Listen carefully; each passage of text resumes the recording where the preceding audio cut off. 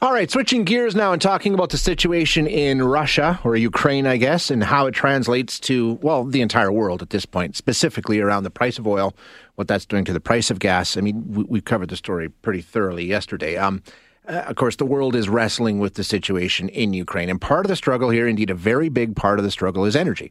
Russia is one of the world's leading producers of oil and gas, you know that, and a lot of Western nations, especially in Europe, are utterly reliant upon the oil and gas they produce in Russia. So to inflict real financial pain on Russia would mean inflicting real financial pain on themselves, which is the holdup and why it's not happening. U.S. did it, Canada did it, sure. Really doesn't make that much difference. It's another story if the European Union was to try and take the same steps banning Russian imports. It's completely different. And that's the situation we find ourselves in. Everywhere on earth, we're now dealing with the soaring oil prices, soaring gas prices, record highs. There is no shortage of ideas on exactly how we get ourselves out of this mess and how we got ourselves into this mess. To talk about that, we have Dave Yeager joining us, an energy policy analyst, an oil and gas writer, and author of From Miracle to Menace, Alberta, a Carbon Story. Dave, thanks for joining us again. Nice to chat. Good morning. You know, whenever we talk about this issue, and I've said going back long before this Russia thing, and I think you have too, when it comes to energy and the environment, we've got the aspirational policy that we hear from the politicians, and we've got the reality on the ground, and they're not the same. And in the end, reality wins out. You have to come back to reality sooner or later, and maybe that's what's happening now. We all want to move away from oil and gas, but we haven't yet, and suddenly when it gets to a situation like this, we realize, like, oh boy, maybe we got ahead of ourselves. Well, there's no question the world was lulled into a false sense of security in the period from 2009 to 2019.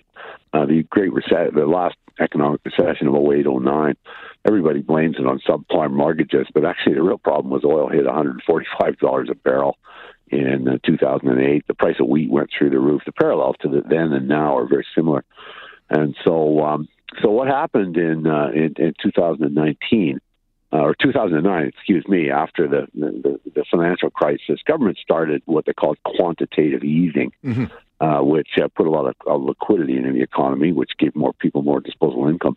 But more importantly, the oil industry in Canada and the U.S. started drilling. And between 2008 and 2020, North America put 10 million barrels of oil onto the market. 8 million came out of the shale oil in the United States, and 2 million came out of the oil sands. And this righted the ship. What happened in 2015, oil prices collapsed. So we had this period where energy was cheap, oil was cheap, interest rates were low. You know, what a great party. And we got to talk about what we are doing, what we should doing. And there were lone voices all through this period that talked about energy security and the international energy.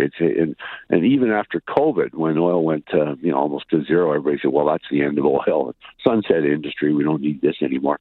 There were voices warning that by 23, 24, if the oil industry didn't go back to drilling, that we were going to have a shortfall, global shortfall. And then what happened is the Russia-Ukraine crisis actually just accelerated something that was in the cards anyway. And then you add in the fossil fuel divestment movement, elections won on there. How much can I punish oil? How quickly? So we really bungled this. And when I say we, it is really the Western world, the OECD countries. Even OPEC was warning about oil. And Russia was drilling. It's a bizarre set of circumstances, but here we are. Yeah, and you talk about the history of this and going back through history and where we are. There's no shortage of historical examples about basically, like you said, the very situation that we find ourselves in right now. I mean, this is sort of, we get to a point where something like this happens and it checks where we are.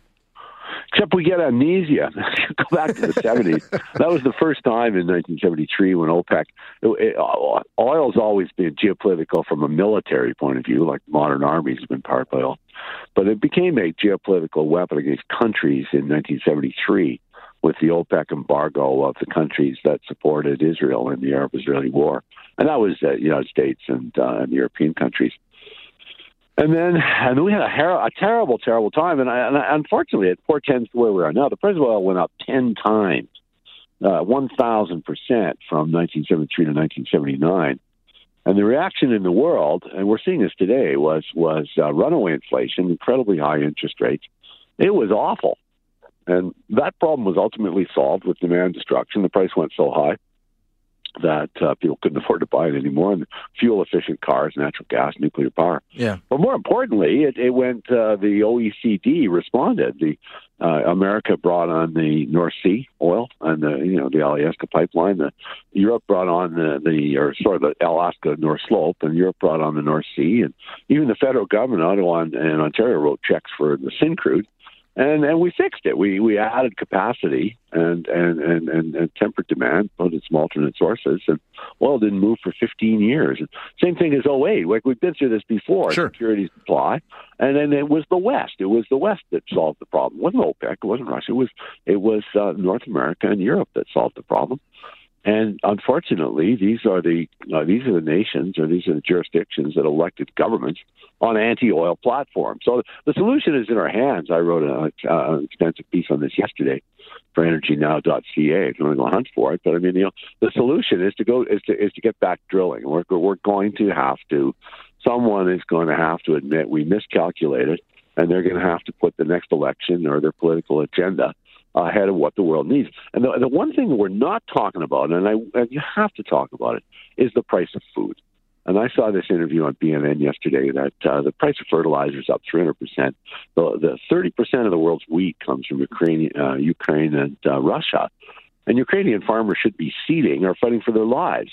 Right. The ports are blocked. I mean, this affects billions of people. And so I did this radio interview last week, and a dedicated progressive climate oil fossil fuel said, well, the real solution is Quebec exporting green hydrogen. Oh, come on. I mean, they need oil, they need gas, and not just for heat, but for food. And so I don't know when the tall foreheads that tell everyone how to live their lives and tell us what to do are going to get a map of the world and see what's going on to 7.9 billion people, depending on what happens in Russia.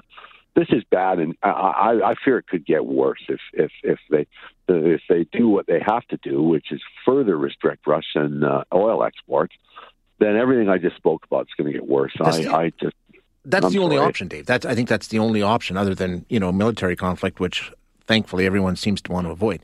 The interesting part to me around all of this is, okay, I think, whether or not they're going to come out and say, hey, we need to drill. That's what we need to do. We need to increase the supply. I don't know if they're actually going to take that step and come out and say it, but just look at what's happening right now. You've got American officials in Venezuela. They're having discussions with Iran and with Saudi Arabia. Why? Because they want them to increase the global oil supply. So they've made the admission that the way out of this is to increase global oil. Obviously, they recognize it, but it seems like it's happening almost behind the scenes. It's multifaceted in the sense that there's also what they've done to capital markets. You may recall that Mark Carney probably went to COP26 in November and came back with $130 trillion of commitments to not fund. The Canadian banks have done it. The institutional investors have done it. What happened in the 70s was a lot of stripper production came on the little wells that were marginal became profitable again. They put a lot more oil on than anyone thought by getting everything going. We need money for that. Mm-hmm. And so denying the fossil fuel industry money has been a badge of honor for the last little while. So capital remains constrained. A lot of companies the bankers are worried about their balance sheets. There's a lot of factors. So there's really 5 players, in my view, that have to come together on this. It would be nice if the environmentalists would just take the rest of the year off, and if you could, and just let us fix a few things. And the people that are sending the money, maybe send it to Ukraine instead. The federal government's got to change the channel. The 2 provinces that could help are Quebec and BC. BC has got a land claim issue in the northeast that could be resolved. They make sure those pipelines get built. Quebec could just look around and say, what have I done? The oil and the capital markets have just got to say, well, wait a second here. The whole concept of ESG investing is stakeholder capitalism. We're supposed to do the morally right thing. Well, the morally right thing is to get the world some energy and some food. And then in the end, if they could get those things, the industry has the cash. The industry's got to go back to work. There's all kinds of reasons and all kinds of challenges, but I just wish we could raise the level of discussion that everybody could agree on a fact set, like the one I'm portraying today, and agree to be this is a really serious global problem. And let's start thinking about real serious global solutions, not posturing. And that's too bad. Dave, what do we do? I mean, we're in the glue now, today, next week. That's part of the problem, I think, here. You know, I mean, I know the Premier's down there talking about Alberta oil, and from all the analysts that I've read, yeah, I mean, we can increase production a little bit, maybe in a while. It doesn't happen quickly. So what do we do, you know, in the short term here? Are we just going to have to not grin, but grit our teeth and bear what's coming? I gritted my teeth about half an hour ago when I filled up my car run test at $1.93 a liter. Holy cow! That's outside of Europe. That's a lifetime record for me. No, we can start today. There are a lot of supply chain issues, and there's a lot of regulatory issues, and there's a lot of permitting issues. But we could start moving the needle. I'd say later this year. You know, Q4. People could go to work. I'd say that they could put on what they could. They say there's pipeline constraints, but there's always crude by rail. So we could start firing up the wells that are shut down. There's supply chain issues in the oil patch, but people say they can't get the labor. Well, they have the cash. The industry is long on cash at these prices. There's a price at which people will go back to work. They could realign supply chains. If this became the issue, I think it should be, and I think a lot of people that won't be listening to this show believe it should be, the people that are on fixed income, to whom the rising price of energy and the price of food is incredibly disruptive. And none of those people, we're not hearing from any of those people. Nobody is going asking. The average person is grumbling about the price of gasoline. And we have it so lucky in Western Canada in some ways. Well, we're like Russia. We got food and energy, right? I mean, we're not going to run out of anything here. No, you're right. It may cost us a little bit more, but even if it costs us more, Dave, it's going to be much less than it's going to cost the rest of the country, which is the ironic thing. The cheapest natural gas in the world is right here, and we should be thankful for that. But the point is all the people that are talking about the future of civilization and the future of mankind, I would just ask you, please have a look around the world and say, how's mankind doing with the price of wheat, the highest it's been in 14 years? What does this mean? What does it mean when the summer crop season comes in and the price of fertilizer is 3 times what it was last year?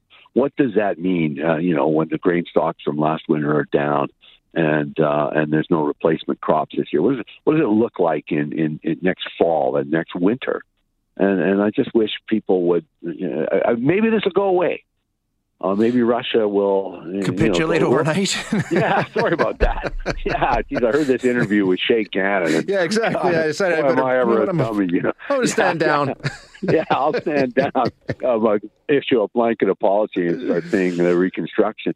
No, but I mean, this is what but the point is it's more likely to escalate or stay the same than it is to go away. And now they're talking about Poland's a NATO country, and they're talking about we'll give them some old Russian jets. Yeah. Holy cow, the whole world's on tenterhooks here. We haven't even got to the worst case, and I won't even mention it, but it starts with N. Yeah, absolutely. Let's hope that saner heads prevail. And even, for example, even in the Middle East, apparently the media reports I read is that Biden's gone to Saudi Arabia, and they won't take his call. They're aligned with Saudi Arabia. They got their nose out of joint. The break in oil prices this morning apparently came from United Arab Emirates. They have some extra capacity, and they wanted to increase production last summer, and they said no. You'll have to. So there is some oil out there. So we got some breathing room on oil this morning, but it's just absolutely nowhere near the millions of barrels that would be required to right the ship. And do the proper thing, which is not support the Russian war effort by continuing to buy their oil and gas. That's the thing. Yeah, exactly. That's the conundrum. Dave, always great chat. Appreciate you joining us. Thanks so much. Boy, I can hardly wait till you phone me. We talk about something more pleasant. Yeah, me too.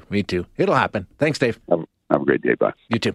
That is Dave Yeager, who is energy policy analyst, oil and gas writer, author of From Miracle to Menace, Alberta, A Carbon Story.